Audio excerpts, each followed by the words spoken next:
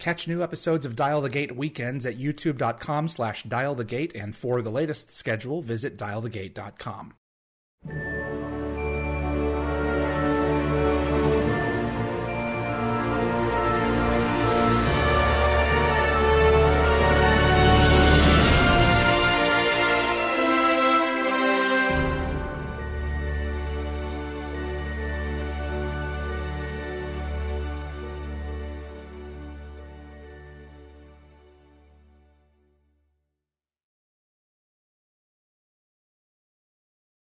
Welcome, everyone, to episode 71 of Dial the Gate. My name is David Reed. Thanks so much for joining me, and if you celebrate, happy Easter to you. I've been really looking forward to this one, so we're not going to make him wait too terribly long here. If you enjoy Stargate and you want to see more content like this on YouTube, and that's the wrong button, that's the right button. If you want to see more content like this on YouTube, it would mean a great deal if you click the like button. It really makes a difference with YouTube's algorithm and will definitely help the show grow its audience. And please also consider sharing this video with a Stargate friend. And if you want to get notified about future episodes, click the subscribe icon. And giving the bell icon a click will notify you the moment a new video drops. And you'll get my notifications of any last-minute guest changes, which, as if you've been watching the show, do happen from time to time. This is key if you plan on watching live. And clips from this live stream will be released over the course of the next several days on the gateworld.net YouTube channel. All right, folks, it's the man of the hour. I've been waiting to have this guest on for a very long time. I was so excited when he accepted.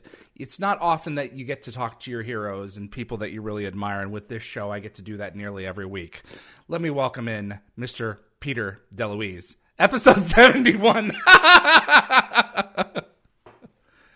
It starts. I love it. How are you?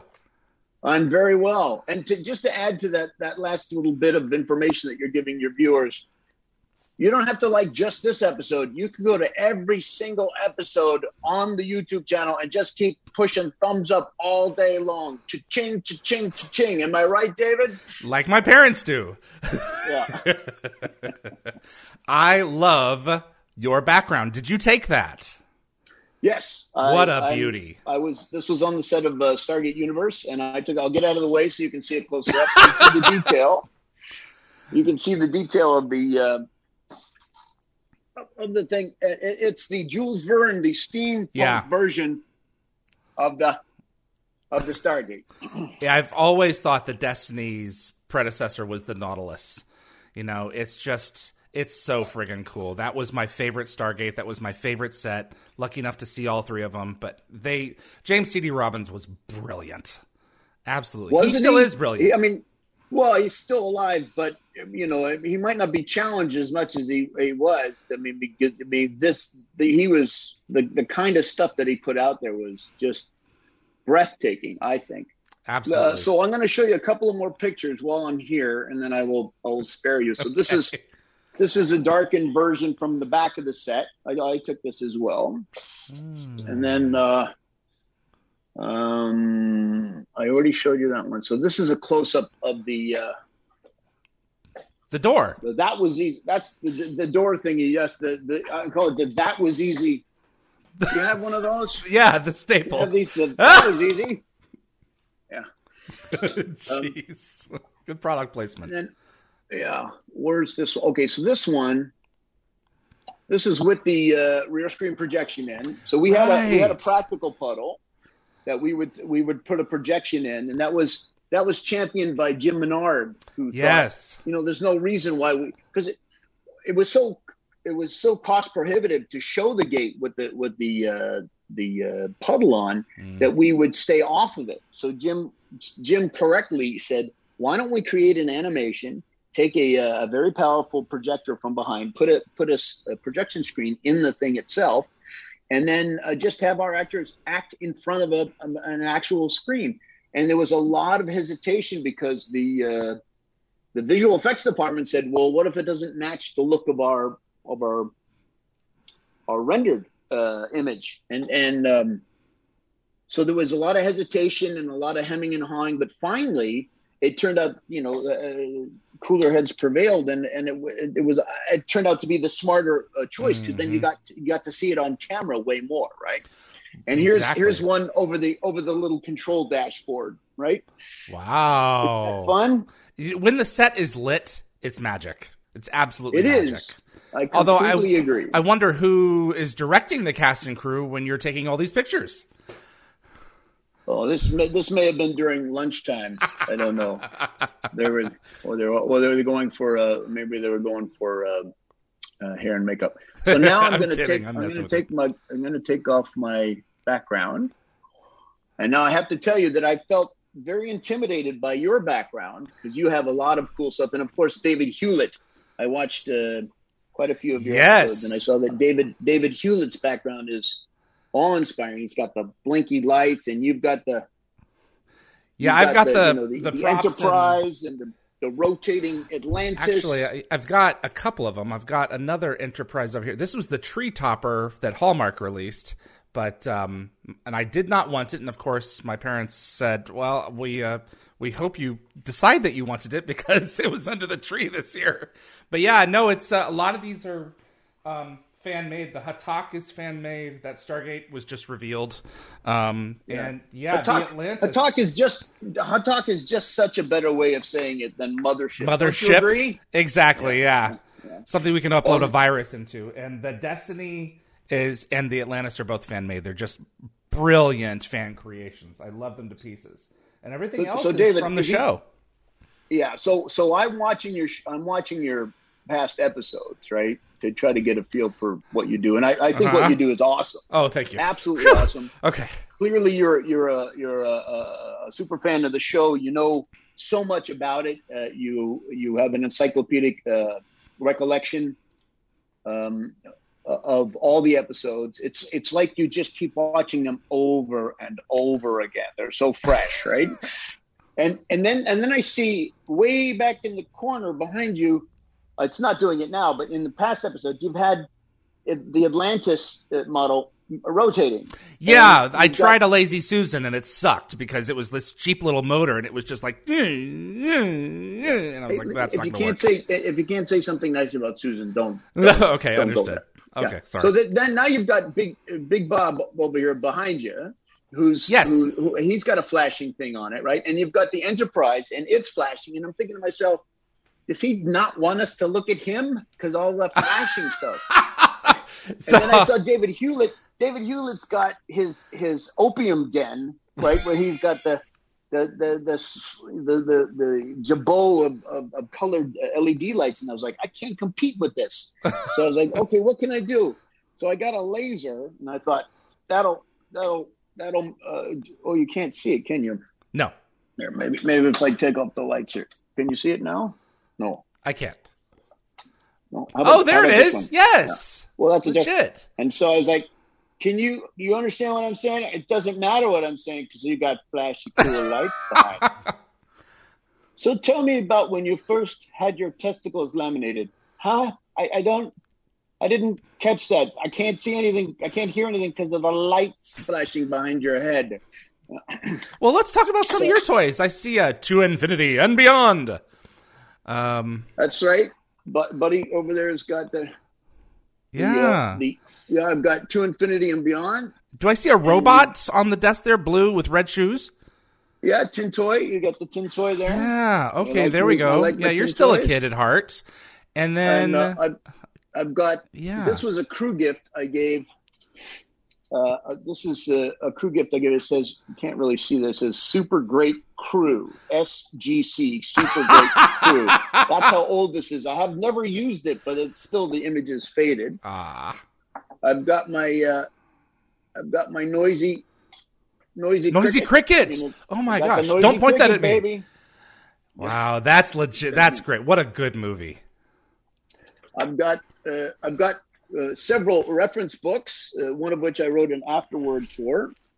And I've got, this beautiful work of art, this deco. This is a ray gun made of glass. Wow. And it was created by this artisan. It's upside down. Flip it for me. Is it upside down? Sorry. Yeah, shut off. This amazing artisan, if you want to do a frame capture of that. Okay, Jeff. I don't even know if he's still alive, but he is called Joe Blow Glassworks. And so this is blown glass made to look like a ray gun, almost. It's almost circa 1960s. Flash Gordon. Yeah, Flash Gordon style, or earlier, right? yeah. And it so blown. And I'm going. This is made of glass, and then there's just one little machined bit of metal here. Wow. Like, this is blown glass. And like, well, the key to this is getting the glass to buy you dinner first before you get the blown glass, right? And well, I've got a Predator. I'm a big fan of Predator, so I've got a couple of Predators there. You are one handsome person. Yes. And there's another ray gun. Yes. So this is made out of an air gun. This is machined out of an air gun. And this is also a beautiful work of art. And this was made by Perry Lang. Perry Lang. Wow. That's his Aliens got you down. So isn't that cool? Yeah, I love me some ray guns. My wife saw that I liked that. And so she got me these choice pieces, and I was like, beautiful. This is great. Yeah. And I'm not going to ask you to show off Anne-Marie next. Well, Anne-Marie's the best. That's a good answer. Yeah. Then this is a junk bot that I created from repurposed parts. Look at that. Yeah, so it's little coaxial audio cable. Yeah. Yeah, You made that, Peter? That's so cool. I made that out of found pieces, yeah. And so that's a little bit of Johnny Number 5 and Chappie and Wally all in right, one, exactly, right? Yeah. Eva? Yeah, so cool, man. Yeah, I like that little guy. He's fun. And then I've got the yes, the companions. You got the companions, right? So I did the afterword in let's see here. I got the afterword. And a dedication from Thomasina. You know Thomasina. Thomasina Gibson. Met her once. Yes, mm-hmm. She's wonderful. Well, she's lovely. She said, "Thank you so much for the afterword. I'm sure we'll sell many more millions of copies because you did that." And then she didn't mention at all my crappy grammar or my shitty spelling. She was like, "Yeah, it's all good." Yeah. That's Thomasina for you. You know, she's great. Yeah. And then what else I got here? I got the Ultimate Visual Guide. Yes, it's a great collection. Yeah. Absolutely. And it's up to, I think, season 8, if I'm not mistaken. Kathleen Ritter put that out, yeah. And I think she got Rick to do the forward on that. This is amazing. So what she put together a lexicon that was absolutely invaluable. Yes. That was a really, really, really helpful to all of us when we were writing it. And then, and she inspired me her work inspired me to collect all the Goa'uld words and create a document of those. Because up until that time, nobody had, there was, except for Cree and the odd word here and there was no, collation, definite way of expressing it. And we wanted to be consistent. So what I did is I had a stack. I had just an absolute stack of scripts, videotapes. Oh, okay. Right, because we had videotapes back then. We didn't even do discs, right? So you watch the videotape, and you watch the episode, and I'd also cross-reference that with the script, and then you'd have the Goa'uld would say something, and then something would happen, right? And you'd have to surmise what he had said, right? And so, like, there was one time I remember specifically thinking of it where there were innocent people being held, and they were and the Jaffa were pointing their weapons at them, and Apophis said something, right? Something in Goa'uld, and they went to shoot the helpless prisoners, and they were momentarily distracted, and then Apophis said something else, and I was like, well, he must have said kill them, like to execute them, right? Check. And then right, of course. And then he said something else again, and I was like, well, what could he possibly have said that's worse than kill them? Kill them more, right? So I had a little bit of a problem trying to figure out what would be after kill them, right? And then Kek, of course, found its way into the Unas language, right? Which was Akeka, right? Akeka. So Akeka got shortened to Kek, right? But so because I thought for sure that they would be influenced by over the millennia, they would be influenced by the Unas, right? The stuff and behind the scenes that you guys did. I tried to connect those.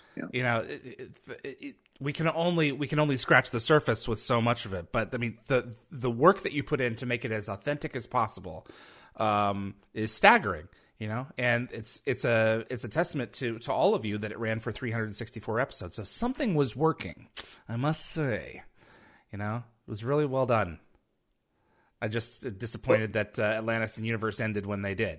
But you know what? So am I. I was quite upset. I was not more upset than Brad, because that was and Brad and Robert, because that was their baby, but because they had created it from scratch. But I was like, oh man, that's the end of an era. That's the end of a decade of my life, and all of those wonderful creative people that I've been so fortunate to be able to work with. And then for some, you know, no matter how hard you work, eventually all shows get canceled. Sometimes you can walk away, like Seinfeld gets to walk away from a show, right? And you know, but there are certain travesties that happen, like in the canceling of Firefly. That's a great example of a wonderful show that just through crappy timing and bad decision making, they ended that amazing show, right? And I always think it sometimes it's just out of your control. No matter how hard you work, no matter how good the show ultimately is, if you're up against, I think in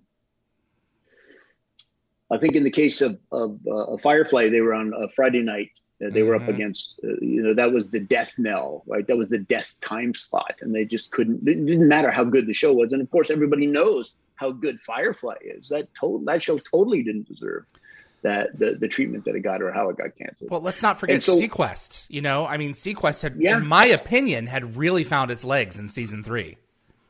Sequest, finding the legs of Sequest. Here we go. Where to go? Yes, Descent. Absolutely. Absolutely. And if you're going to go do that, hang on just a second.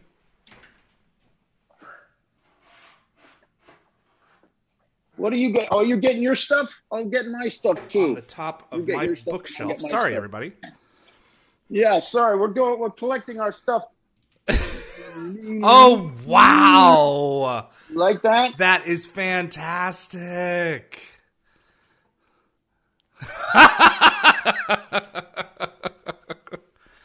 Wow, look at that. That is great. So this is...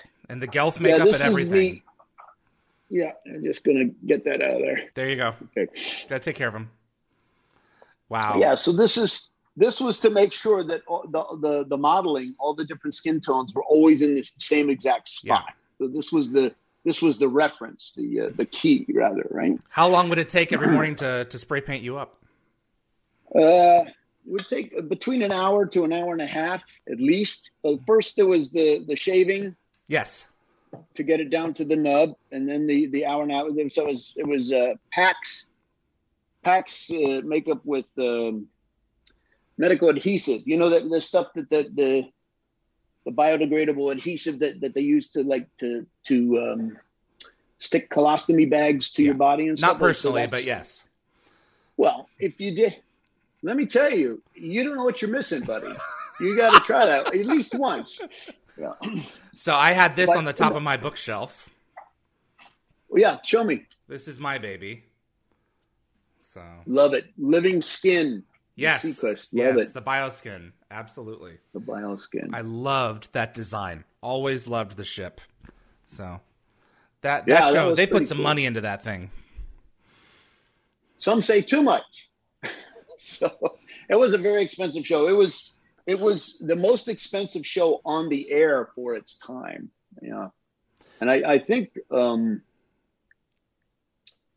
even for today's dollars, the fee, the amount per episode was shocking. You know? I have to say, and I've never talked to you about this before, when the news of Jonathan's passing came about, I was devastated. That was so hard. It's just yes, that was. I always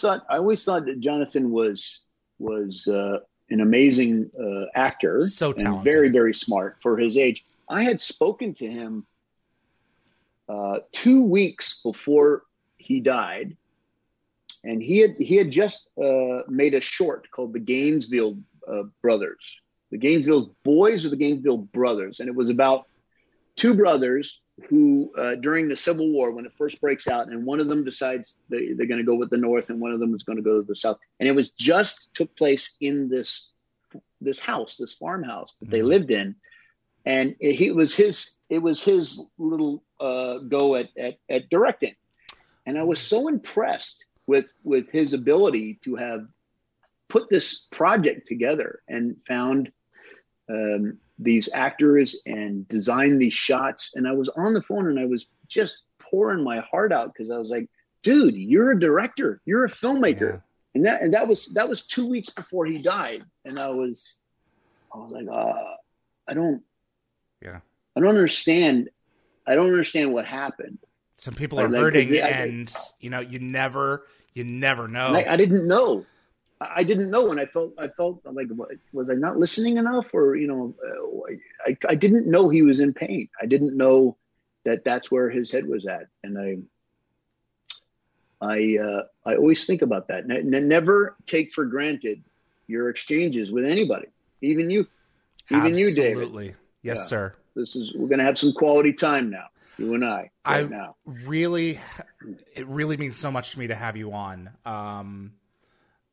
You are one of, yes, it's Brad and Jonathan and Rob's baby. Largely the show can be attributed to them. Your component in this cannot be understated. But before we get to that, I'd like to establish a little bit of background. If you could tell us a little bit about where you're from, who you were as a young person, and how you really got launched into this industry, if you don't mind. Sure. So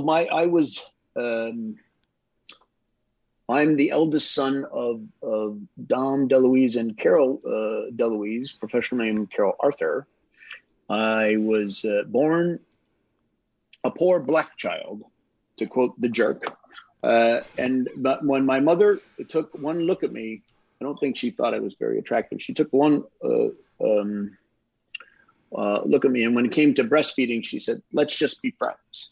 So I was like, "Oh, okay, that's the way it's going to be." So I'll fast forward to the part where, when I was a little kid, I thought everybody worked on television and were actors, because I couldn't imagine a better way to exist. Right? I didn't understand why anybody would want to. Because of my naivete, I didn't understand why anybody would want to collect garbage per se, or dig a ditch. So that was your world. So those are the people you're surrounded by. Yeah. So my dad would go out the front door, and then his face would appear on the television.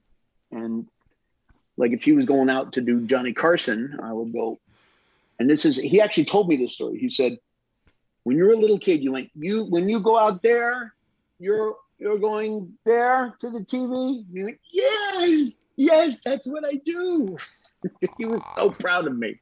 And my mother and father both did musical theater when I was young. And Greg Garrison from the Dean Martin show discovered my father on doing musical theater and on Broadway and off Broadway, and recruited him to do sketch comedy on the Dean Martin show, and then slowly that grew into such a huge reoccurring job that my father moved us out from New York to Corsica,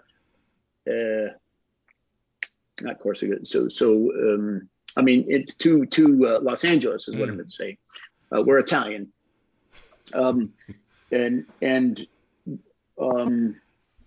we still lived in the same house that my dad first moved us out to, and the whole time when I was coming up, I was like, my dad would bring us to the set and we would hang out in the wings, or we would be an extra or something like that. And my dad put us in movies, gave us bit parts. And slowly but surely, he didn't want to force us into it, but he also didn't want to rush us. When we started to express interest, he didn't want to rush us into it either. So didn't want to kill it for you. It wasn't until we were of age that we got agents and then started to audition like regular people. And then we were beyond his ability to give us work at that point. And then so if we couldn't deliver, we weren't going to get the part. Whereas before he would just make sure that we didn't suck, right, when we were in the things. But then it became as each one of us came to age. Both of my brothers did just a huge amount of series. My brother Michael did one sitcom after another. My brother David ended up doing a fair amount of work, and then ultimately ended up doing Wizards of Waverly Place. Mm-hmm. He played the dad on that. He was a Disney dad on that, and then he was able to parlay that into a ton of work because he's a very, I guess gregarious is the right word. Yes, fun, it is. And there's a crossover. You interviewed him. You know him better than I do. He's my brother. Oh, come on. Yeah. David's a good guy. Isn't he though? And he's so funny and lighthearted. It's hard not to, when he starts laughing, it's hard to not laugh. In fact, you can try it, but you will fail. I agree. And then pretty early on, after a handful of projects, I ended up auditioning for a thing called 21 Jump Street. And I got that role on 21 Jump Street, and that shot up here in Vancouver, where I am now. That's where I'm doing my part of this broadcast. Where are you, by the way? Phoenix, Arizona. Awesome. Is it warm there? It was 95 yesterday. It's not the heat. It's the humidity. Am I right? I used to say that, but when you lose an AC like I did last year and $14,000 later, but that's beside the point. You don't want to lose AC. This is how you know it's humid. If you first go out, outdoors, and then the first instinct is to drop your bag, then it's too humid out, right? This is true. But if you don't do the tea dip, right, the tea bag, then you're like, it's dry. It's good. Yeah. What'd you learn on 21 Jump Street? What did that teach you? Oh, you're getting me back on track. Thank you. Okay. So while I was in the 21 Jump Street, I was very keen to start to direct and have more of a say in the finished product. And so I was able to finally, after a few seasons, get them to agree to allow me to direct, and I ended up directing 3 of those episodes, and then 2 of the producers from that show, John Smith and Jonathan Glasner, ended up much later in my life going on to a show called Stargate. So I went off and I did Sequest, and I directed other things, and I came to Vancouver to after the pilot season to try to get some guest work, and John Smith, who was working on a series called TWO about twins, pulled me aside after I had auditioned for him, and he said, if you were a resident of Canada, if you qualified for Canadian content, I could hire you as a director because I had a very good experience with you on 21 Jump Street. And so I made it. It took me a while, but I finally established residence up here in Canada, became Canadian. I am a full blown, not just a resident, but a citizen. A citizen. Thank you. And when the Canadians speak, I understand every word they say, every single one. Makes one of us. And yeah, I called him and I said, I've got my landed immigrant status. I qualified for Canadian content. And he said, this was after about 2 years of paperwork, and I finally got around to it. And I couldn't just call it in. I couldn't just be a resident and not be physically here. I had to physically establish residency. So I was physically here. I had gotten myself an apartment. I got all my paperwork done, and I was so excited I was going to maybe direct. And I called John Smith up, and he said, yeah, all the slots are full on Stargate. This was during the right at the beginning of the second season. Yeah. And then I was like, oh, dang. And I was super disappointed. And he said, but if anybody falls out, you'll be the first alternate.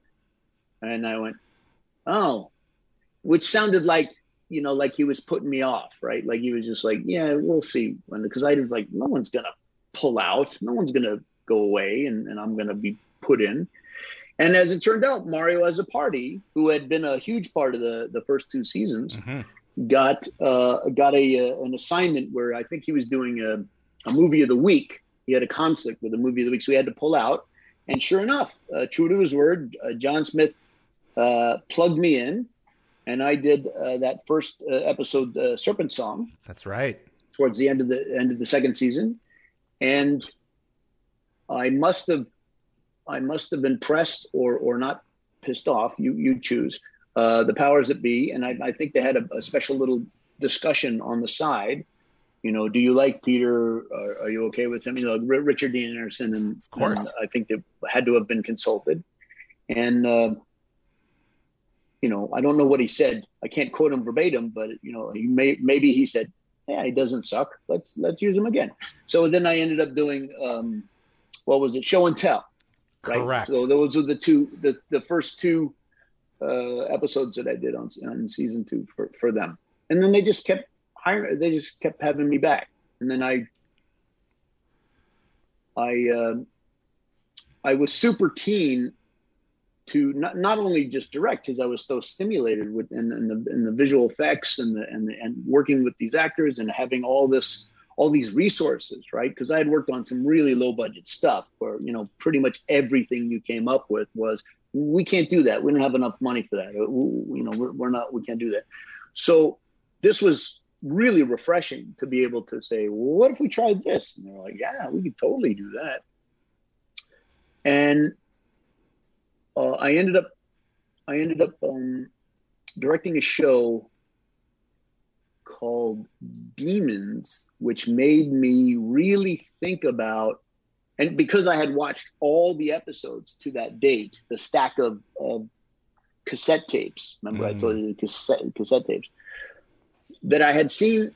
I had seen the one with the Unas in it, but I think they had James Earl Jones as the voice. Guy. Yes, Thor's hammer. Yeah, he was. That was so that great, was really right? Cool. Much like your and the sound design was so great too, right? Remind me about the sound design, because there's a story, there's a punchline to that story as well. So they had real animals and this is so cool. And then we had the Unas on Demons. He would come and collect, potential hosts, right? And he would take them away. And I said to Brad, hey, why don't we investigate, right? That Unas has a Goa'uld symbiote in its head, and that's what's causing him to interact like a relatively thinking, instead of a primordial or a primitive being. Why don't we talk about the planet where the Goa'uld and the Unas first came together? And wouldn't that be great? Because then we'd have all this great history. And Brad, I think, saw how keen I was and how excited I was. And he was like, yeah, okay, I will let you write that. And after a couple of false starts, he sent me on the right path, and I ended up writing the first ones for him, and then and that was, of course, with Dion Johnstone played Chaka, whose namesake was for the Land of the Lost. If you're familiar with Chaka, right? Right. Yeah, Dion Johnstone was just so great. I love that guy. And then the biggest thing on the design of the because he was supposed to be a juvenile, correct? Who was doing Walkabout. And he was just coming up, so he had to be underdeveloped. Couldn't have the major Ching horns so we had to differentiate between him and the other older ones. And I was like, you got to make his costume so he can pee. And they're like, what are you talking about? I was like, well, he's got those big rubber things on, and then like, if he can't get to his junk, you got it. And they were like, what? Like, okay, so like if you pulled up his thing, you would see that there was a big zipper where his junk was, and a chain with a huge ring. I don't have a ring. It was a huge ring like this, right? So he could put his giant rubber claw and pull the thing down so he could get to his junk so he could pee. That's the kind of stuff you have to think of, right? Yes, when you're, true. Because yeah. And they're like, oh, okay, we'll do that. So now I'm going to finish that other story about if you remember, was it Enemy Mine, where I had with Lou Gossett. Unas. The TV episode, yes. You're not wrong. Lou Gossett was in the feature film Enemy Mine, and I stole the title because MINE is a mine like mine shaft, right? It was correct. Mine enemy, and also mine because they were digging and it was archaeology was in there. And all my actors who were playing Unas would go, which is a human way of expressing yourself, right? But you had to make the vocal cords strain and go, and I foolishly just assumed they would go back like they did with the Lou Gossett Jr. Unas and go, oh, the James Earl Jones Unas, yeah. James Earl Jones but his character had lion growling and bear growls and low, and the sound design was great, right? Okay. But then my episode came out, and I had like 5 that I did a crowd duplication shot where I had hundreds of them. Yes. But whenever when Alex Zahara as Iron Shirt would express himself and he'd go, Allah! It would just flange his voice. So it sounded like a human being with a crappy filter on it. I was like, oh no! Why did you put the cool animal growl like you did with the James Earl Jones guy? I was like, how did this happen? And the reason it happened is because once you directed it, all you did was turn in your cut and you'd move on to the next thing, right? You wouldn't be able to supervise anything that had to do with post-production sound. Wasn't Sharp Sound doing post-production on Stargate? Yes, but it had been many years in between, and so nobody was able to carry that ball forward. Oh no! These beings are supposed to have growls that are akin to animals, right? Like when Chewbacca growls, it's a sea lion and a bear and it's several different a whole different thing, right? That's pretty good. So I was like, oh darn, that was a missed opportunity because the conceit was it was only flanged. They only just flanged a human voice because there was no Goa'uld in the host body at the time, and that's why the growl was different. And I was like, okay, could have been cooler though. Sounds count too. So I was a little bit disappointed. I know I'm going all over the place with that, but I remember thinking how cool the Thor's Hammer version was, and that coupled with Demons inspired me to want to write for the Unas, and then coming up with an Unas language. And I was like, let's do that. Let's really investigate those beings, and when we could have sympathy for our enemy, which was another great I always loved that when you're able to like, oh, they're horrible, they're killing us indiscriminately, and then you realize, well, it's not them, it's the goa'uld controlling your bodies. They're actually not that. They got their own problems to worry about. Well, it's one of the great sci-fi tropes, all the way back to like the Horda and Devil in the Dark and the original Trek.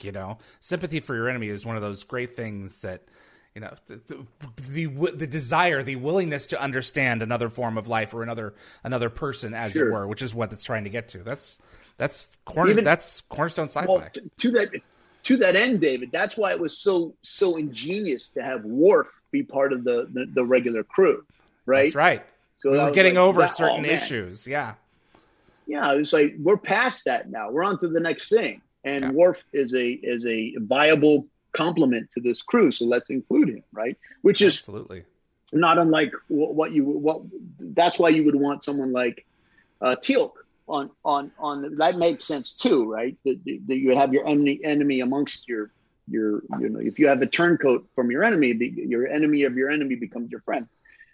That was slightly different than the Dagwood character that I played, although he was alien-ish. He was a child. His mentality was childlike, whereas Teal'c was an old soul. He's over 100 years old. Right. But it's interesting. You put him in situations on Earth, and he would have a very childlike perception of the world. I think there's a reason where he was occasionally paired with children. Yeah, Teal'c himself, because the scenes with Colleen Renison, for instance, in Bane, there is a childlike nature to him. Teal'c and Dagwood are very similar in terms. They're both genetically modified. They're both a warrior caste, even though Dagwood was the prototype. There's a great deal of similarity between those two beings. Agreed. There is quite a lot. There are similarities. But the difference, I guess, in my mind, what you're pointing out is being naive to social norms of Earth is what I'm right. That's my takeaway. From that. So if you take that out of the equation, Dagwood was only he had accelerated growth. He wasn't as old as he looked like he was, and he had very little information about how the outside world worked.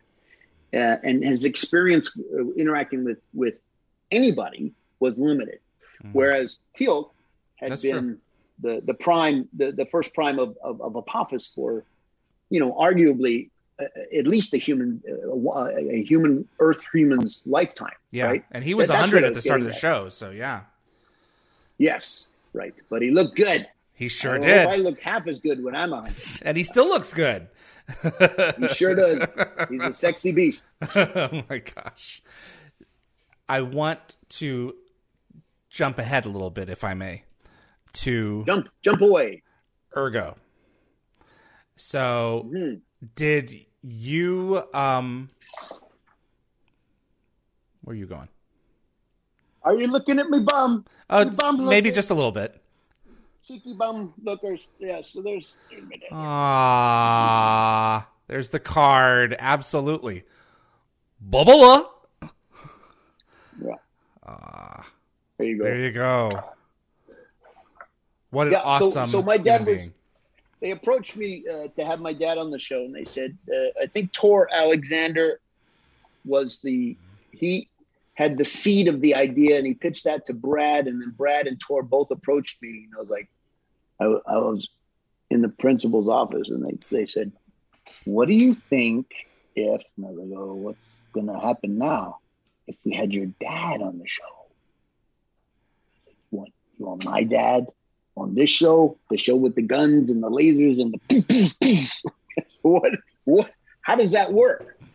And then they explained to me that he would be an amalgamation of all the inner child. And I was like, oh, my dad could totally do that. That'd be awesome. And I said, yeah, let me call him. And we called him, and he was super excited about the idea that he would get to work. My dad loved to work on anything. He much preferred to work than to not to work. And he was still quite mobile then, not totally, but still enough. And I said, when we were prepping the show, I said, it's very important that my dad have a proper chair to sit in. And they were like, what are you talking about? My dad needs a proper, sturdy chair to sit in on the set. So because then we'll get his best. If he can't sit in a regular director's chair, and he can't be in an uncomfortable little folding chair. So you got to give him a proper chair. And they sent away and got me this really skookum. I know I'm talking about a chair on a sci-fi show, but I have to tell you, this chair, this beautiful chair, tons of padding, very sturdy. It was like a throne, right?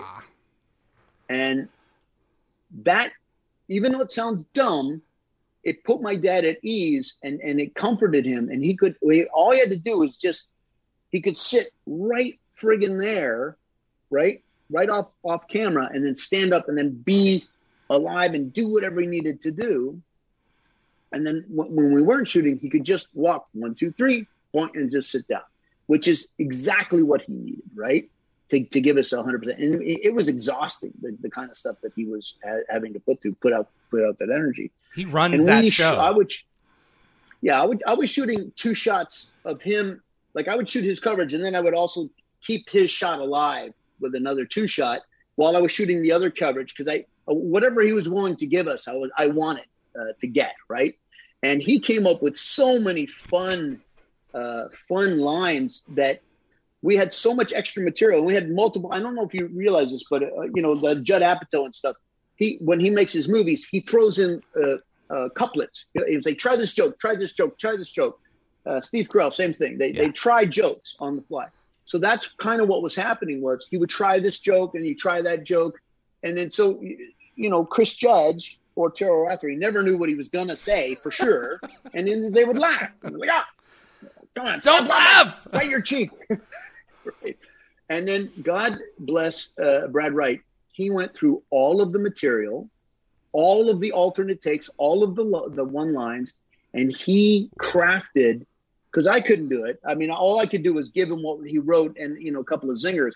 But Brad went deep in, and he got all the fun stuff, and he brought that forward. And what Brad ultimately cut together was just chef kiss. Double chef kiss, right?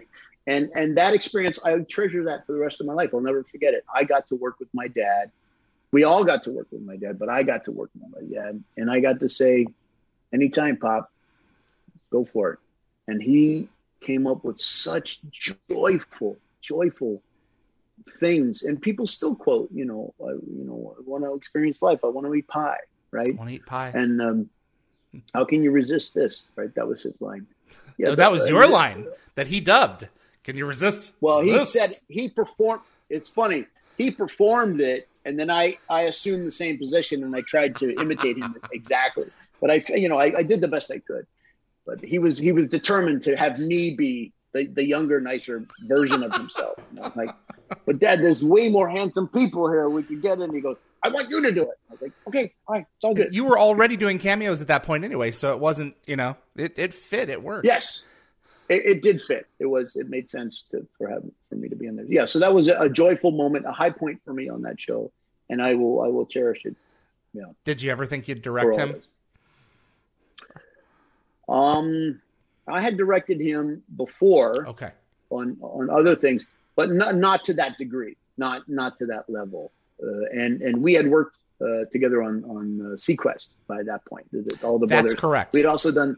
We ended up doing Third Rock from the Sun as well as a group, and so there was a couple, and Hot Stuff when we were much younger, when that was a movie that he directed. So there was a few times where we got to work with him individually and as a group. And so it didn't feel like it was the only time I ever got to work with him, but it was definitely one of the most special times I got to work with him. Wow. Serpent Song is, so back to that for a moment. It's your first directorial shot. That's right. Right. So that was originally Mario as a Party, and then that went to you. Yeah. Okay. So that's Apophis. Apophis is trying to get away, and we find out. So we've got a major crash, a crash in the desert, and then we've also got where we start to see Peter Williams as Apophis, and we see him once the Goa'uld sort of goes into a coma. We see the host body, what the host body is experiencing, which is really interesting because that was a great way to help us clarify what was happening and who was who, and to again give us sympathy for your enemy. Right. That's right. Peter Williams was so great at that, in that part, speaking the ancient Egyptian and not understanding what was happening, and I just thought he was quite good at that. And all of that came about the Goa'uld and the fact that the host bodies and the conceit of how it works. The bad guys are hiding in our. I mean, it's as a sci-fi conceit, it's been around for a while. You've got puppet masters and various things like that. Like and you've got what's the one with Donald Sutherland with the attack of the plant people? For crying out loud, the pod people. Yeah, it's I know. Yeah. Yes. So it'll come to me. There's throughout history, there's been a sci-fi conceit that the aliens are amongst us, right? And Invasion of the Body Snatchers. Invasion of the Body Snatchers. And then there was the other one, that wonderful one they called the who's the dude from Twin Peaks? Haven't seen it. Kyle. And then remember the thing went into his mouth and they would take over your body, and he was trying to find, it would go from person to person. Yes. Now I can't remember. So it wasn't new.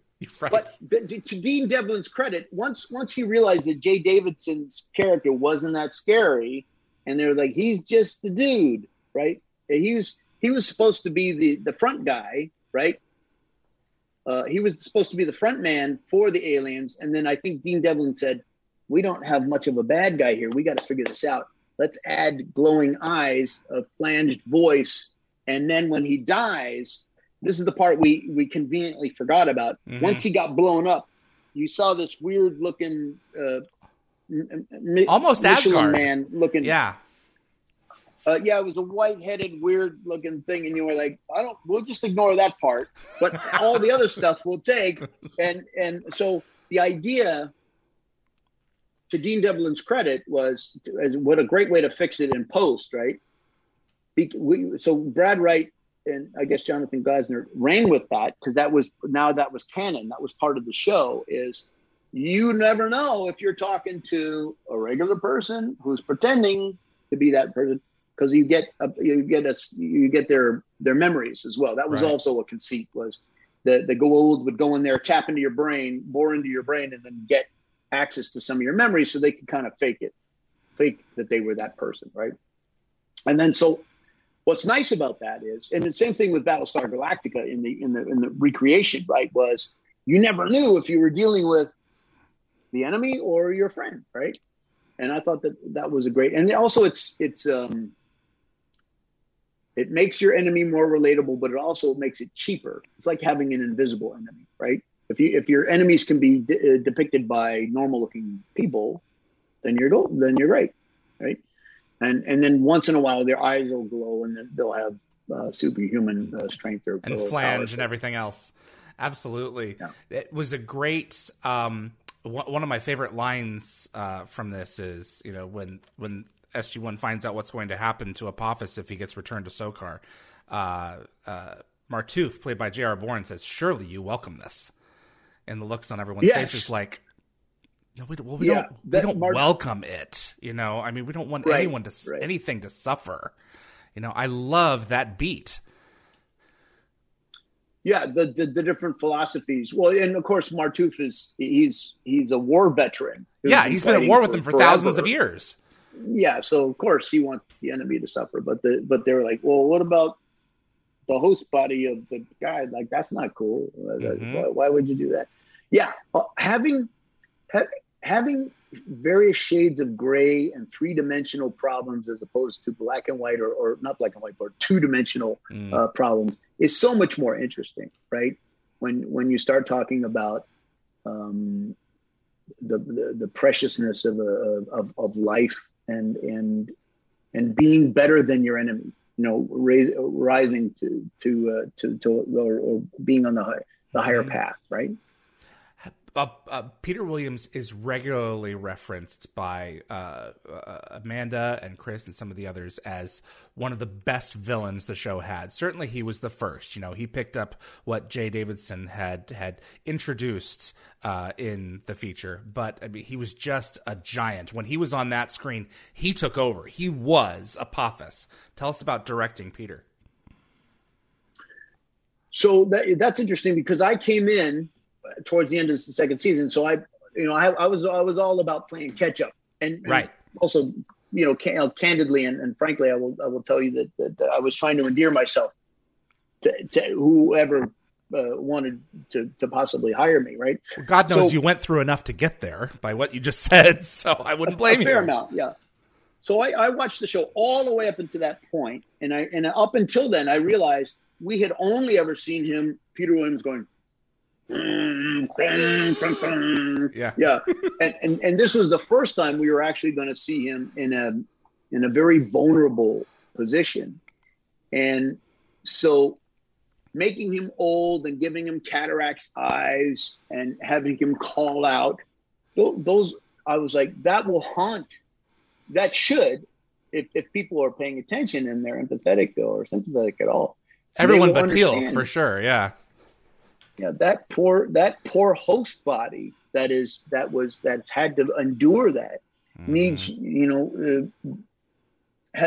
deserves your empathy, and so that was the goal, was to make sure that happened. And of course, Peter Williams is just so laid back and so cool, right? Like he's the opposite of what Apophis is in real life. He's like, it's all good. Like, are you okay? Yeah, it's all good. I can't do his accent, but he had to put that rubber, old, wrinkly stuff on his face, and he had to put the cataracts when he was helpless. He couldn't see, right? And he had that choke, he had that chain on. And also, we had to make him look like he was Hannibal Lecter, right? So we had to restrain him.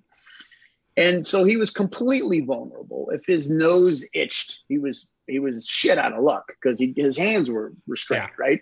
And he had that rubber on his face, and he had the cataracts. And are you okay, man? And he'd be like, yeah, it's all good. All good. Can you scratch my nose?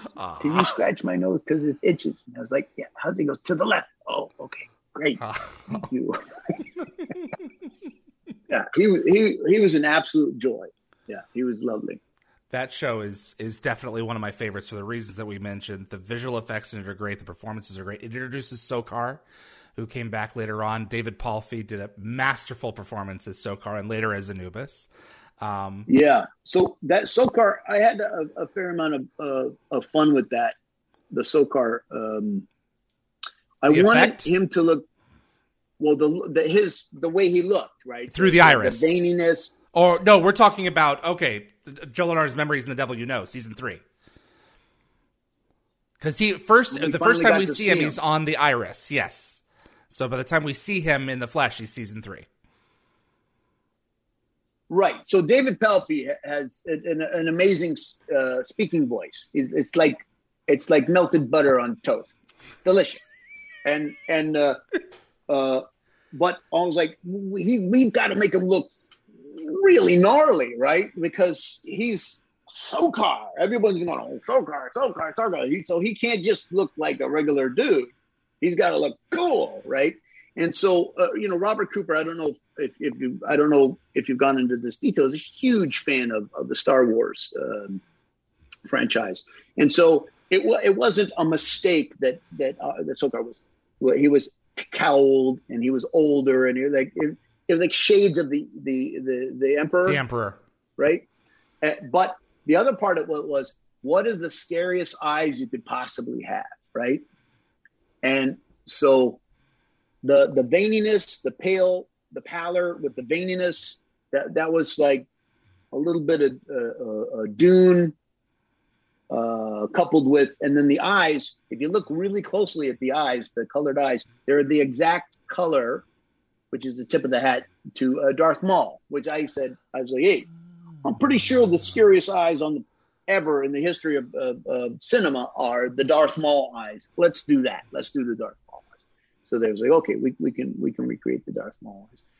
So I was grabbing, because my theory was we only have a week to figure this out. And George Lucas had years to develop what he thought was the scariest looking eyeball, right? For Darth Maul. And so I was like, well, let's just be inspired by that, call it homage while we're at it, or it could be an Easter egg. Here are the exact eyeballs that Darth Maul has. Oh, I didn't know that.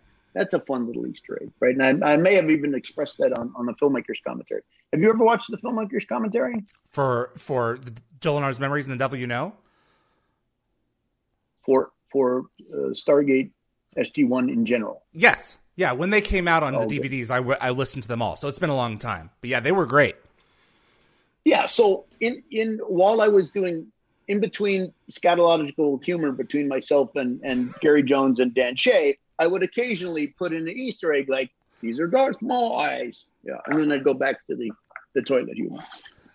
And it was the only Goa'uld whose eyes glowed red when his eyes would glow. So he had obviously figured out some kind of special concoction. I had forgotten that. I didn't put that on my cheat sheet. So thank you for reminding me. That's awesome. No. While we're on the subject of villains, we recently lost Cliff Simon. Do you have any words for Cliff?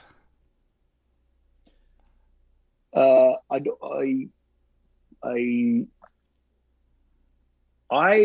really, really, really, really liked Cliff. I told you Peter Williams was pretty laid back. Cliff was also incredible, just an absolute joy to work with. He wore uncomfortable clothing. He was very accessible. He had to do multiple, like there was the one where he was multiple versions of himself, which is very time consuming and can get uncomfortable. I went on a convention to Germany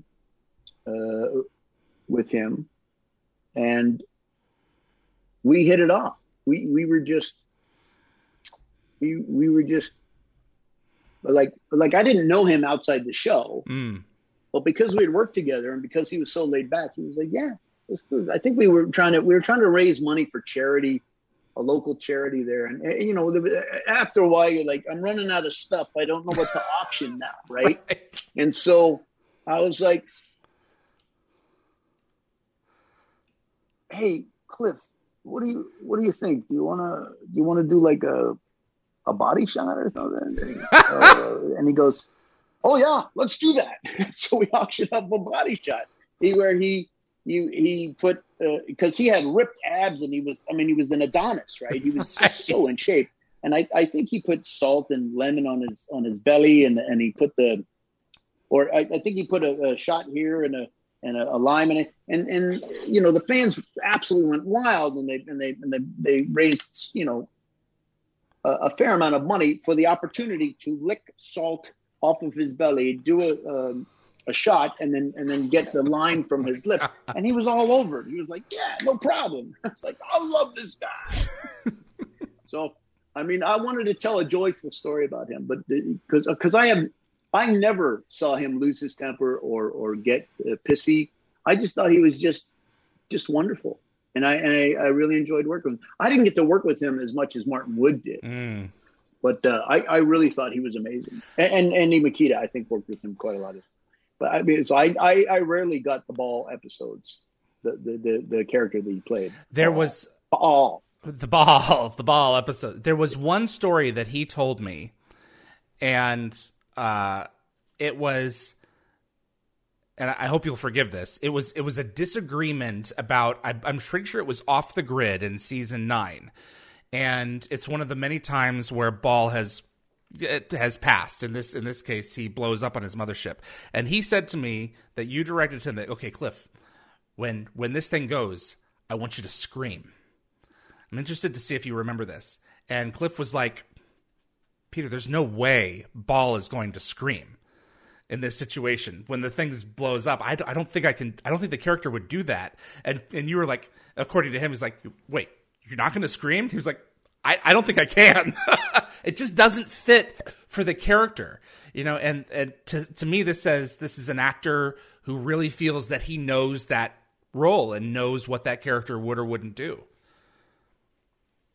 Yeah.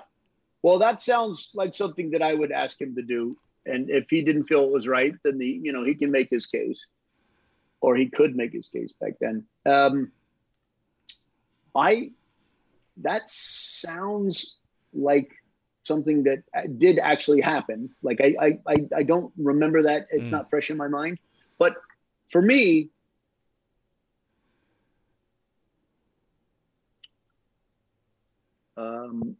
yeah, I'm sure I was going for the more shallow, more melodramatic version of, oh my God, I'm going to die. Right. Right.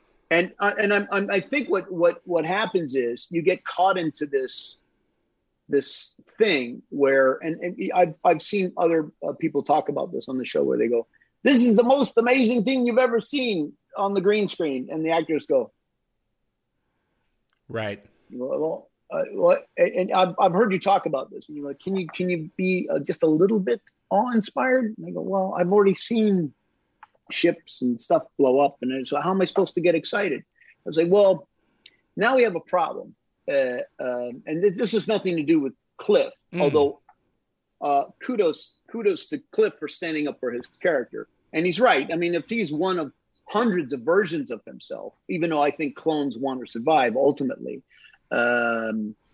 That if he wants to die in a dignified way, it's hard for me as a filmmaker whose job is to be visceral and to get the audience super excited about it. Yeah. Or if and all I can do if you don't want to scream, what am I going to do? I'll just go, uh-oh, right? So I mean, what can I do? Well, I'm about to die. I'm about to be engulfed in a fiery ball. Here comes the fiery ball. Then I get called into the how come room. You say you hate the how come room. After they all watch the dailies, in between burping and slurping while they're watching during lunch, watch the dailies, you get called up. How come you didn't have Cliff Simon do a big reaction? He wouldn't do it. He wouldn't scream. He didn't feel that it was right. Yeah. Yeah. So I was like, yeah, he's right. You wouldn't scream. You're a combatant. You're a military. You're a dignified. And suave. He was more. Yes, so suave. Right. He was more sophisticated than I was, and he knew more about his character. And I'm glad he stood up for himself. And I'm glad I lost that I'm glad he didn't scream. I mean, but can you imagine? I mean, there's been other, there's a bunch of Star Trek deaths where the ship blows up and stuff like that, where they, right. And then boom. And it's just more satisfying than somebody going, oh, I'm about to die. Exactly. We interviewed you during production of season 9, and I'll never forget this. It's just one of those things that stuck in the back of my brain. You interviewed me during season 9? Right. Yeah. Ben and Claudia were with you at that point. It was just before, it was like around 9:05, 9:06. And we were getting excited about the new season. You guys were hinting at the stuff that was coming. And for whatever reason, this has always stuck with me. You said, Ball is back. And his collars are taller and pointier than ever. I just thought, that is perfect. Well, they were. They were quite pointy, right? They were like, he would go. Exactly right. He couldn't go like that. He couldn't turn his head like that because he got a bunch of collar in his face. What's happening? I'll have to turn like this. Yeah. He had some awesome collars. But I mean, to me, that was the thing. If you were watching with the sound up, that's what you would notice first, and then you'd go, "Oh my God, he's the most gorgeous man on the planet." From South Africa, and he's got high collars. Absolutely. Show and Tell, Season 2 of SG-1. Much of this episode hangs on the performance of young Jeff Golka. And this Charlie, is... the guy who plays little Charlie. That's exactly right, Charlie. And it's a heavy visual effects episode. We're going after an enemy that's not there. Carmen Argenziano's in this one. This is I think it's arguably a bottle show. I suppose you could call it that because it's mostly pretty much all at the base. Because it all takes place on the base. Pretty much, except for one off-world shot where, we go and see this huge field of nothing, and then they point their little thing with the TER. Yeah, looking down at the Valley of the Lobsters. Yes. The Valley of Lobsters. That's about right. Any memories from Show and Tell? Another one we've lost, Carmen Argenziano. I remember working with the little Charlie, and he was underage, so we had a time constraint on him, which I remember thinking in retrospect that was a giant pain in the ass, having to get him out on time. Having to juggle all the other things and also getting him out on time was, I've since made friends with the idea. You shoot the kid first, always, or shoot the kid out.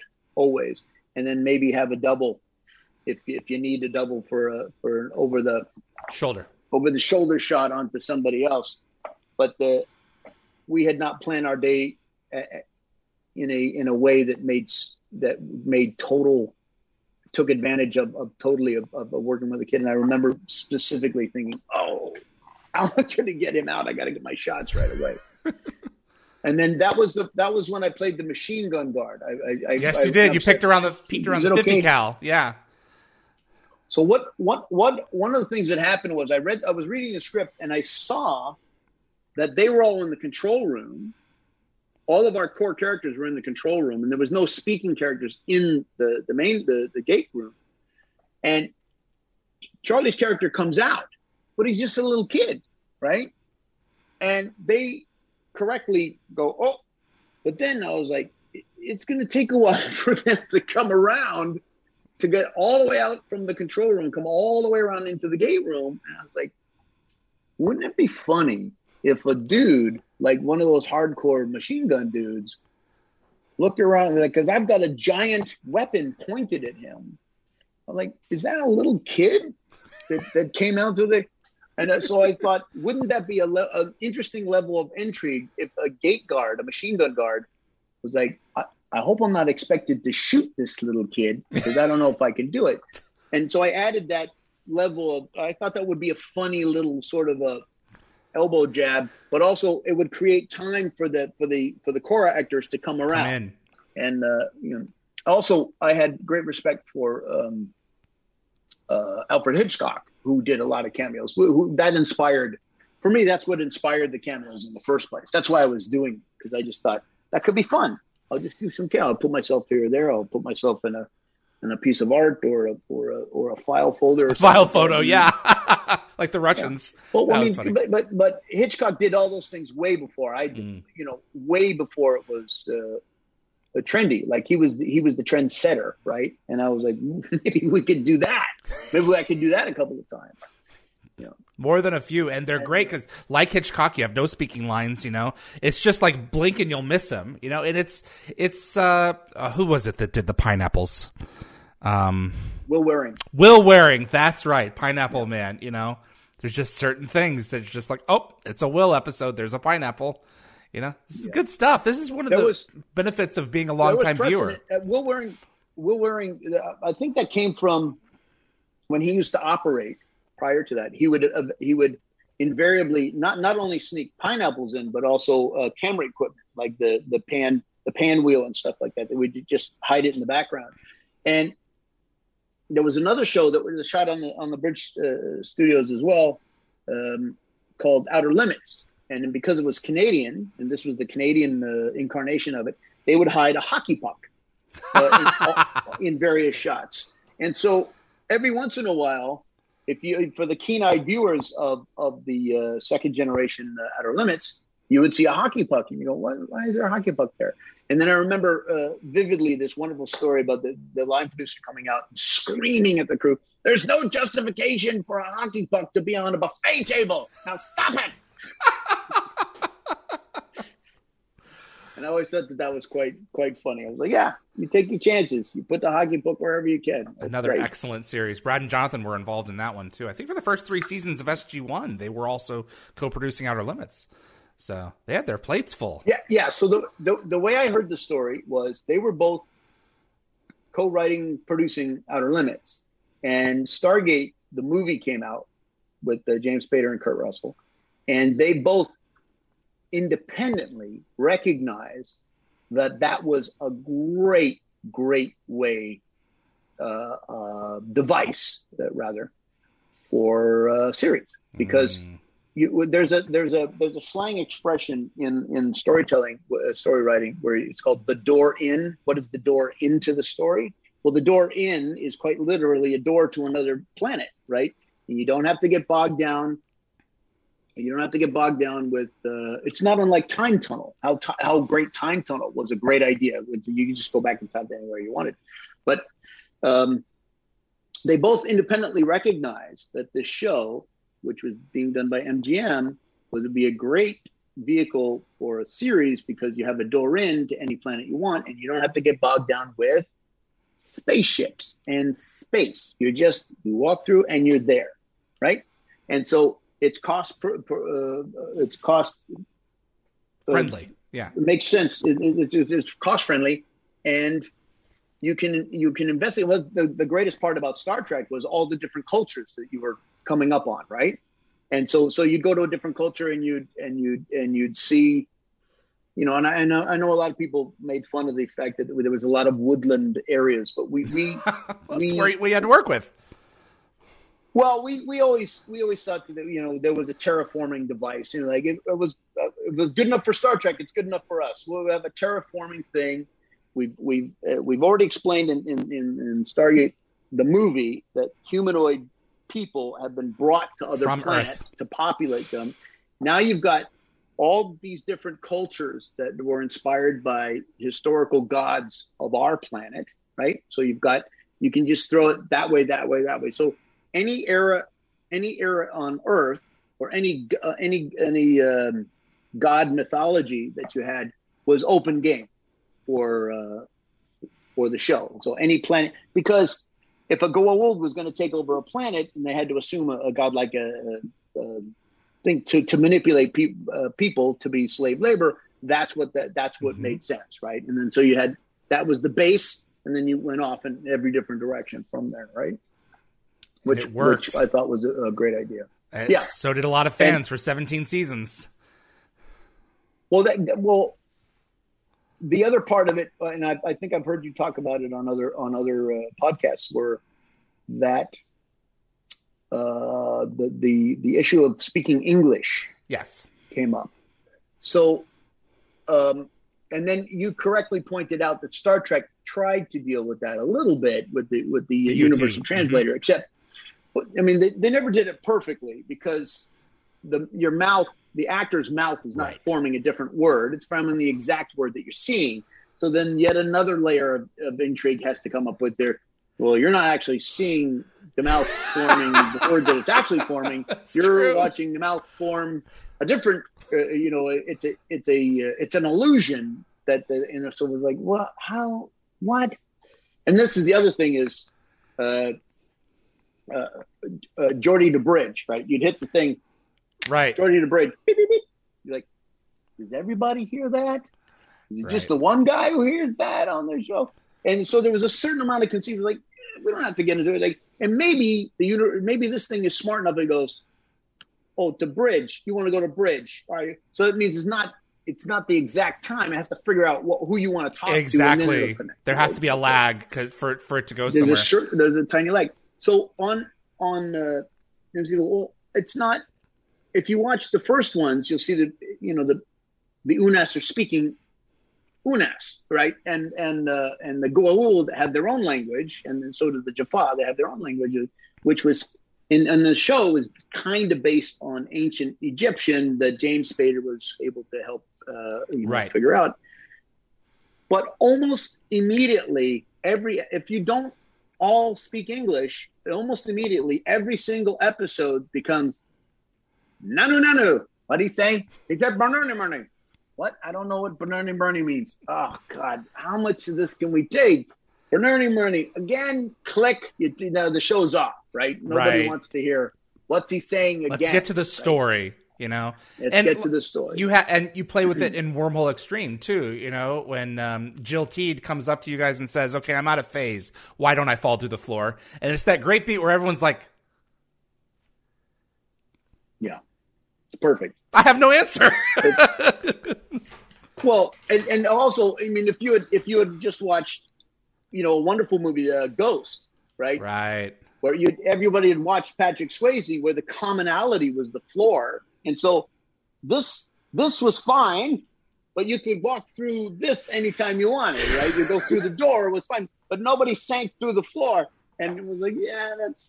And every once in a while, you get Paul Mully or Joe, Paul and Joe. They go, they never explain that, right?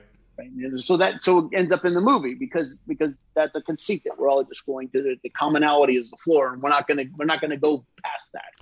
And there, if I may, to have a quick aside, there is an app online, and I can't remember what it's called. It's basically a choose your own adventure movie, and one of them is where people, once they die, they become ghosts, and they can only stand on the physical ground.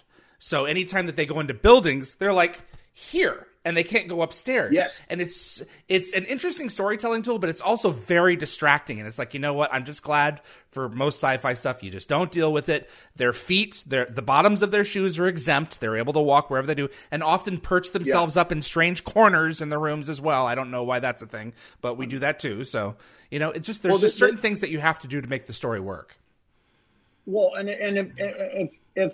if in The Sixth Sense that was the case, then M. Night Shyamalan Ding Dong would be out of luck, right? Be like, oh, that guy's totally a ghost. He's up to here in his chest in the counter. That's a dead giveaway, right? So when to that end, I actually had an episode where we did that, where Ben Browder was out of phase. Correct.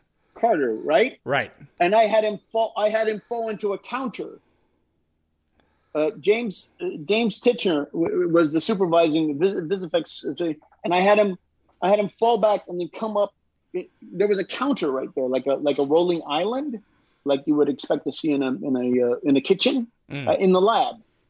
And I had him poke his head up through like this, and James Titchener went, "What are you doing?" I go, "Well, it's funny, right? Like, it looks hilarious." He's out of phase. And he's like, he's out of phase all the way up to here in the thing. And he's like, okay. But he wasn't ready for that. He's like, I think we were going to do that. Okay, we'll figure that out. You have to make it work with what you have. And then now, yeah. And come to think of it, we would have had to have shot a clean plate with the thing rolled out of the way anyway. It may have not. I don't recall it being in the show. I don't recall it making that. Maybe they overruled me and took it out because it's too advanced, too ahead of its time. You have to pick your battles. If it's with actors or it's with visual effects, you can't die on every hill. I'm sure that's something that all of your directors have to realize long ahead of time. It's like, what am I going to say? Put my foot down and say, we have to make this work for the story that I want to tell. So. Yeah, there's the KISS principle. Keep it simple, stupid. But you still have to. It still has to be entertaining, right? To a certain extent. So there's a balance between. Annie Makita talked about this too. With it, once in a while you'd get a script like all the scripts were pretty darn good, but every once in a while you'd get one that was just okay. Like, how can I distract the audience? Because then now it's about execution, right? I'm going to distract the audience a little bit so that they're invested in what's happening. Like, how can I raise the stakes so that they're invested in what's happening and not distracted by how simple or transparently simple this story is made. So you would add a layer of intrigue to it, where there would be a cool shot, or you'd show the humanity of a particular character when they died or thought they were going to die, right? Mm-hmm. And then bring the stakes back. Absolutely. Because that was a balancing act too. Because I mean, how many times have you seen on the show where somebody was pointing a weapon at one of our core characters and they were flipped and, you know, they weren't intimidated, right? And it was a staple of Rick's comedy. Absolutely, right. So if you do that too much, then it becomes cartoonish, where the audience goes, "Oh, he'll be fine. It'll be great. It'll all work out in the end." I have fan questions for you, Peter. I like fan questions. Here we go. Gategabber wants to know: were you a sci-fi fan growing up, and if so, which series did you like? Yes. What's this dude's name? Gategabber. It's my co-producer, Linda. Oh, I love it. What's this lady's name? Linda. Linda. Big shout out to Linda. Linda! Star Trek. I love Star Trek. I love Planet of the Apes. I know that's not pure sci-fi, but man, when I was a little kid, I just loved Planet of the Apes. And I loved Star Trek growing up. My dad got his hands on the 3/4 inch tape of the bloopers of Star Trek, and we just thought that was the greatest thing. Wow. Of the bloopers way back then, when cassette tapes were this thick, and it took a while for it to spool up. Yeah, we just loved that. I also loved Wild Wild West. Yeah. I thought that was a really cool show when I was, and Mission Impossible. I really liked Mission Impossible,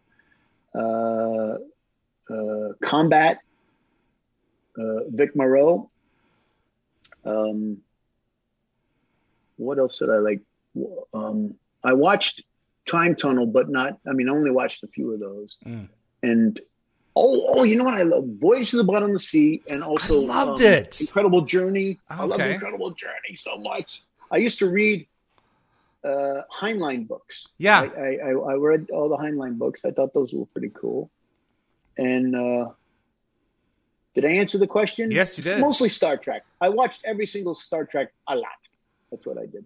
Yeah. Voyage to the Bottom of the Sea came on late night, I think Saturday nights, and I loved that show. It was Star Trek Under the Sea, just like Sequest. It was Star Trek Under the Sea. Flying sub. Yeah, it totally was. Yeah, absolutely. Those all had an influence on me for sure. Yeah. Carlos Takeshi, is there a shot or scene that you weren't able to get into one of your Stargate episodes, but just really wish that you could?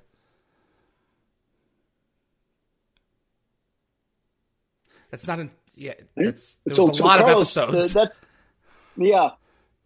There was that. I had created a rig for Warrior. I co-created a rig with Ray Douglas and his team, which was called the Revolver Shot camera rig, where we would spin it around very fast, and we were simulating in practical effect of that they had done in Matrix. Right. And that was our goal. And I had hoped to do that again for the shot where Richard Dean Anderson was going around in a circle with his machine gun. Yes. Yeah. Remember that? Yes, in Allegiance in season 6 that was Dan Payne's first episode. That's right. So in Allegiance, I had hoped that we would use that rig as well for that. And then it was cost prohibitive, so they overruled me and they said no. So that's my quick answer to that was I wanted to use the Revolver Shot rig for that again, but there was a huge amount of setup and it was quite pricey to get that done. So they correctly overruled me and said no. Is that also in that scene? I've heard maybe it's myth, but that Rick used basically an entire season's production budget of bullets in that sequence. I don't doubt it. We used a saw, right? So it had the big C can, the 100-shot can of the squad weapon, and as an alternative to the device that I wanted, I made Jim Van Dyke, who was the Steadicam operator, counter rotate. So as Richard Dean Anderson went around this way in slow motion with spraying the bullets, I had Jim Van Dyke go around the other way, and there was no way around it. I mean, he was using practical way. I wanted to see the shells flying and going crazy and everything, because this was the absolute pinnacle of the whole episode, right? This was Richard Dean Anderson figuring it out and making it right, and fixing having a solution to the problem, right? Because of this invisible foe, right? Yeah, he's tired of everyone being killed over this thing. It's like, okay, I'm putting matters in my own hands. So Jim Van Dyke had a plexi thing on his face, and he had a huge body armor in front of his body, right, all the way down, and he had gloves on, and Richard Dean Anderson was shooting, pop, pop, pop, pop, pop, pop, pop, pop, pop, pop, and you remember the shells were rolling out, and they counter rotated each other, which made it look pretty cool, and we were shooting. We were over cranking, which means we were shooting more film, which meant that it was going to be shown in slow motion. That's way back when we were still shooting film back then. And we shot it once, and it didn't go to plan. It didn't happen the way I had hoped. And so there was going to be a take 2. And so we got not a whole rotation, but part of a rotation. Either it was a gun jam or it didn't happen quite the way I had hoped. And I remember looking at Jim Van Dyke, who is, a real mensch. It was an awesome dude for doing the shot. But I'm sure he was like, this doesn't seem safe. You're spraying bullets across my body, which you generally don't do. But this is how I wanted to get the shot, right? So we made it safe for him. But his whole body was vibrating. I remember after the shot, his whole body, he had such an adrenaline rush. And I looked at the padding on his body and on his hand, and there were these little marks where the flash had come out, maybe burning compression caps or something that had sort of made marks on his body. And I was like, "Wow, does that hurt?" And he didn't realize it. He was like, "No, I didn't feel that. I'm just got a rush." And okay, I said, "Can you do it again?" And he said, "Yeah." I feel bad now because I was thinking, he probably didn't feel like he could say no, and it was a pretty cool shot. But we ultimately got the shot of Richard Dean Anderson doing a full 360, the muzzle flash, the shells flying, and I mentioned the lunchtime of the next day dailies. They used to eat lunch. They would eat lunch. They'd go like this, and they go, "That shot sucks." "Oh, that's pretty funny." "Oh, that's okay." No, he ruined that joke, right? That's how they would watch. We'd be killing ourselves to get this footage to them, and they, in between burping and slurping, they go, "Yeah, they kind of got that right. Yeah, that was funny." And you ask Joe next time you talk to him, Malazzi. Ask him to deny it. Okay. Yeah. All and right. Going, "Do you think we need to reshoot that or what?" "Yeah, I don't know." So what I ran up there because I wanted to see what their impression was of the dailies of that shot. And Richard Dean Anderson going, "Pra, pra, pa, pa, pa, pa, pa, pa," and it's the big pinnacle. And I'm thinking, imagine this with the music and the thing. And this is the big moment where Richard Dean Anderson saves the day, the giant hero. And while the shot's going and the shells are flying off in every direction, Robert Cooper goes, "Richard Dean Anderson is the new poster boy for the NRA." And I was like, "Oh, it is kind of pro-gun," which was an unfortunate. Maybe we should have done it with lasers. Yeah, because given the circumstances, you're going to use what you got. So, well, of course, but I mean, because I'm originally from the United States, and so I was like, well, this is what was in the script, and it never occurred to me that I was being pro-gun to solve your problems. But I was like, oh, it is kind of that. It does kind of feel like he's the poster boy for the NRA, and so there was a small part of me died in that moment when Robert correctly pointed out that we were flying machine guns. Yeah, but but it was a cool shot, and I stand by it. But I had originally intended for it to be the revolver shot that we used on Warrior during the big capoeira fighting, and the correct pronunciation is capoeira. Capoeira? Yes, the fighting style, the Brazilian fighting style is called capoeira. Got it. We had Rick Worthy on. He was amazing. Yeah. What a brilliant actor. What a brilliant choice for that role. I watched that all the way from start to finish, and I was like, come on, man, talk about me. Tell him how great I am. And he did this much. But does that guy's voice sound like buttered toast or what? Oh, I could listen to him read the phone book. The dictionary. Yeah, the phone absolutely. Book, yeah. Yes. I would not say that this would be easy. You will be free, Jafar. Yeah, I wrote that. Yeah, with Christopher Judge as the story by. Great show. But I mean, I talked about. I wrote that speech. Is what I'm saying. Ah, gotcha. Absolutely, it's a great one. Eva Lipinska, what is the funniest commentary of the commentaries that you did for Stargate? What's your favorite? I mean, of me, you want me to compliment me? Well, I mean, they're all wonderful. Let's for people who haven't listened to the DVD commentaries, who hopefully still have the DVD sitting somewhere, which one would you suggest that they pull out and listen to the DVD commentary? That was how I think that she's phrasing it. Well, I think they're all. I think. This is what I suggest. I can't tell you which is the funniest, but if you take your favorite episode, if you're looking for commentary that I did, I would just go watch your favorite episode and watch the commentary. Because what I would do, the reason I'm answering it this way is because I have no recollection of what was the funniest. Okay. Because I couldn't answer that. It's been a while. I can't give that I can't credibly answer that question. What I would do is when it came to be my turn, if they were available, I would call Gary Jones and Dan Shape and I would ask them to come because I would want to bounce off of somebody. But sometimes I would do them all by myself. And my thought process was these are very dry and they can be incredibly boring. And and I wasn't being paid any more money for that. I was doing it out of the generosity of my heart, right? And also the love of filmmaking. I was doing it for that. But the upside of that was when somebody had to decide whether they were going to rent or buy the disc.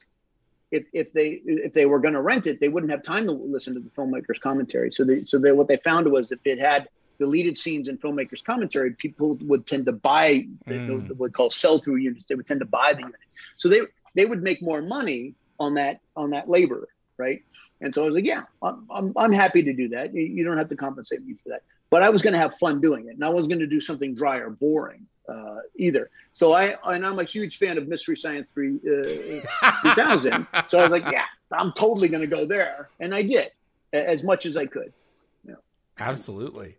Goran Andanowski, out of all the Stargate shows that you directed, which one stands out as your favorite?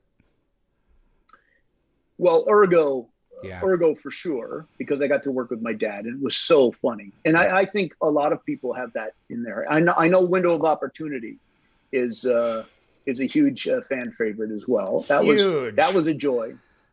Not a lot of people, and of course, Wormhole Extreme, because I got to work with my brother Michael. That was a lot of, and I got to work with my brother David in an episode that I wrote and directed. So that was kind of cool too. Working with my family was always a highlight. I know Window of Opportunity, which whenever I read the fan thing, I see this. Yes. And I go, what is woo? What is what? Oh, it's Window of Opportunity again. It comes up so often they created a shorthand for it. Yeah. And not a lot of people. I watched you do an episode on that, and then I was like, well, I don't know if this was covered, but it became obvious almost immediately because of the Groundhog Day thing that when you do groundhog, you don't have a gazinta or a gazada, which is slang for people walking up and going, right? So you just start as late as you can, which was the door opening or him eating Fruit Loops. And we had to glue the Fruit Loops so that they would all be in the exact same spot every time. And that's why we glued them. I know that they came up before us because I actually brought that up in the concept meeting. And you go, like, what do you mean you have to glue them? I said, well, if the green one's on the tip and this time, but if the green one's on the back of the next time, then everybody's going to know it's different. You have to glue it to the thing. So he could time resets right in the middle of the pickup of the spoon.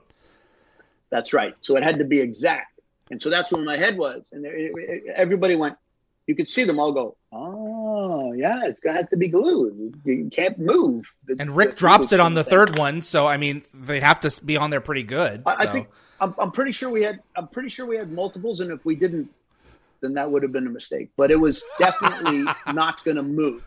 It was those Fruit Loops were on that spoon the way they were exactly supposed to be. But one of the things that happened when you talked to Joe about Woo, that it became clear almost immediately that we were going to come in under, which was very rare that we were going to ever come in under. And so I went upstairs and I said, hey, our timing is coming way under. We're going to have to come up with more stuff for the montage to think. So some of the things that came up was the juggling. Like I just asked him, what can you do? And Chris and RDA go, can you guys juggle? Which is something I ask actors all the time, because if they can, I'm like, hey, that'd be cool. And they both could juggle. I was like, let's have you juggle. They go, great. So they really do juggle in real life. I said, well, let's do that. And then the bice going to the thing. Hey, Vern, the bicycle thing, that was new. The golf thing, that was all made up after the fact. Wow. And I think the Callaway golf bag, I think Brad wanted a new golf club set. So he was like, hey, if we put Callaway and we put this nice bright light, shining right on the Callaway bag. And so that was heavily featured. And I think Brad ended up with the Callaway bag in the golf club. That's great. Yeah. So let me. So we had to come up with a whole bunch of extra little things to fill out the time, which made it even more fun, right? So this is news to me. So the montage was planned, but it was not supposed to be as long as it was. It was not nearly as extensive. I thought the montage was created from whole cloth because it was short. Okay. Did you know that you were? Well, it was because we were short. I don't know how much of the montage was, but it was definitely. You can't do a time loop. You can't do a Groundhog Day and then there's this new wonderful one with Adam Sandler, not Adam Sandler, but what's it called? Palm Springs. That's a good one. Okay. That one that just came out on Netflix. I highly recommend that. You have to experiment with your situation, and that's what that montage does. Totally. Just go to town. So, did you know that you had a gem when you were directing that one? Especially with Rick's speech at the end. I didn't know how well received it would be, but I did know there was some. It was very dramatic at the end. And oh, by the way, the lovely lady at the end, who's wife of the guy of Robin, that is Nicole, who was the wife of Peter West, our DP, who was also the head of accounting, and she was the vision. She was the wife that he was trying to little save. Thing that he pulls out. Yeah, that's right. What a great solid show, Trace. I did not know. I thought people might like it, but I didn't know how much they would like it. It's brilliant. It's top 5 easily. Tracy wanted to know: is there a project that you would like to work on yet that you haven't had an opportunity to explore before?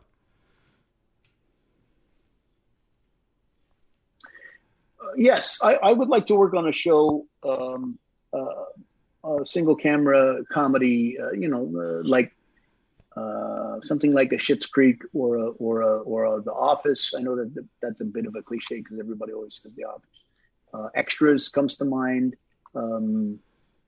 where the little guy, the underdog, is being championed, but it's rife with the humanity and comedy. Yeah, there's so much good television on now. I think we're really entering a golden age of TV, because we're finally telling, the miniseries has finally caught fire. I was a huge fan of the Stephen King miniseries, the ABC miniseries of the 90s, and, we're finally really catching up to that. I just watched The Stand, the one that just came on. It's wonderful. The new one? You like the new one? Yeah. I haven't started it yet. I'm a Corran loyalist for one thing, so we'll see. I'm looking forward to it. Well, you can watch it and then not tell anybody. I won't tell. Okay, that's fair. What was your experience working on Sanctuary like? Chantel Leo wants to know. Sanctuary was pretty cool because it has a sort of a steampunk version of Men in Black, that kind of feel to it, right? And Damian Kindler and Amanda Tapping and Martin Wood were the showrunners on that, and that I thought that was a great, and they pretty much made that happen for themselves, which I thought was amazing. I enjoyed the noir, the old timey feel of it. I thought at one point during the sizzle reel, there was the first little bit that when it was going to be. Originally, it was conceived that it would be an internet show, or like a web show, and it was before its time, and they couldn't make that work, and so then they just made a proper show out of it. And if I had a hat on, I would tip it to them. That's I've got my dad's hat here. This is it. Hey. I tip my hat to them because they really made that happen. Ryan Robbins, what an amazing dude! Robin, he's brilliant. Robin Dunn, and of course Chris Heyerdahl. Oh my God, I love that guy. Guy's brilliant. We're wanting to get him on the show, so one of these days. What do you think of Peter DeLuise? I'm talking with Peter DeLuise. Jet Eisen. Peter DeLuise is awesome. Very handsome. Maiku, what do you think of Teal'c becoming the god of war? Christopher Judge is now Kratos. I couldn't be happier for him. He's got an amazing voice. He's an excellent actor, and I thought that was. That was a long time coming because he's such an amazing voice actor anyway. I mean, he's a wonderful actor in general, but he's a very gifted voice actor, and his voice is exactly the kind of power you need for that character. So I thought that was very appropriate. So I'm happy for him. I wanted to know, Peter, last before I let you go, would you do Dagwood for me? You're gonna let me go? Yeah, I've got to bring Elise on in a minute here. Oh, Elise, of course. She's awesome. Tell her hi from me. I will. You can say hello to her if you stay on for a second. Okay. Yeah. What was the question? Could you do Dagwood for me? Oh, you want me to do Dagwood for you? So Dagwood, one of the things that I did for Dagwood, because he was new to the world around him, and because I imagined because he was the prototype, they hadn't quite gotten him right. So I would make my voice be in my throat, and I used my niece at the time had just started talking, and one of the things that we'd say dada, and she'd go dada. So she'd like warm up her vocal cords and then say it, right? And I was like, well, I'm going to use that. And so I imagined that the vocal cords weren't quite fully developed. And so I would say, Dagwood was a prototype. I'm the prototype. And that's why I'm here, right? And then I was also thinking of Lenny from Of Mice and Men, right? But his youthful, his inner child coming out and being just impressed with everything and having his own little speech problem. So if somebody were to say to him, hold on, and he didn't understand what that meant, like invariably people hold on to a bulkhead. So I just went like, I didn't know what that was. Right. And I also knew that my character would have been trained, not unlike the soldier that Kurt Russell played in, I guess it's called The Soldier, right? Is that the one where he soldier? I'm trying to remember. It's not Universal Soldier, but yeah. So he was bred to be a humanoid combatant, right? That's why it said HAC on my chest. Yes, was humanoid assisted combat, HAC, which was really, I had stolen the shirt from the Hollywood Athletic Club, and they couldn't come up with it. So you never really saw what it said until when I finally undid it. They recreated the Hollywood Athletic Club shirt and made it HAC, and then put a strip on the bottom in humanoid assisted combat. So we made it make sense after that. Yeah, I was watching. But I would. All my voice was coming from here, and sometimes I would scream to make my voice a little bit rough. David, I really enjoy being on your show. It's the best. Thank you, sir. It was tremendous having you. I'd love to have you back at some point here in the future. There are so many stories to tell, and it's been a blast having you on, truly. Well, I've enjoyed myself hanging out with you, and the fact that you do this show without pants is just extraordinary. I think it's amazing. We weren't supposed to tell anyone that. I do have pants. They're just not long. Peter DeLuise, my friend, it means so much to me to have you on. Be well, sir. Thanks for having me. Thank you. Appreciate it. Welcome. Welcome. Which is what my niece would say as well. We'd say, thank you. Welcome. When I blew the ballast and I saved the whole ship, and Roy Scheider said, Dagwood, you did it. Thank you. Welcome. Actually, he says, very good. And you say, thank you. In that particular scene. Sure? Are you sure I didn't say welcome? Prove me wrong. Okay. My friend, I'll catch you. If you want to stick around for Elise, she's going to be coming in just a couple minutes here. I'm going to wrap up the show, and we'll see you on the other side. Catch you in a minute, man. Peter DeLuise, everyone. Thanks so much for tuning in. Hope you're enjoying the program. We have a new giveaway for the month of April. Dial the Gate is partnered with Big J Customs Art for the month of April to give you a chance to get your very own custom pop figure. To enter to win one, you just need a desktop or laptop computer to visit dialthegate.com. Scroll down to submit trivia questions, and your trivia that you submit to us may be used in a future episode of Dial the Gate. Please note the submission form does not currently work for mobile devices. Your trivia must be received before May the 1st, 2021. And if you're the lucky winner, I'll be notifying you via your email to get your address. And be sure to check out our partner's website at bigjcustomsart.com. We have Elise Levesque coming up in just a few moments here, so we're going to go ahead and get the show ready for her. If you like the program, please consider clicking that like button, leaving a comment, sharing some love. Share this with a Stargate fan if you have one in your life. Hopefully all of you have one in your life. My name is David Reed for Dial the Gate. I really appreciate you tuning in. Thanks again for my moderating team. You guys are the best. And thank you again to Peter DeLuise for making this show possible. We'll see you on the other side.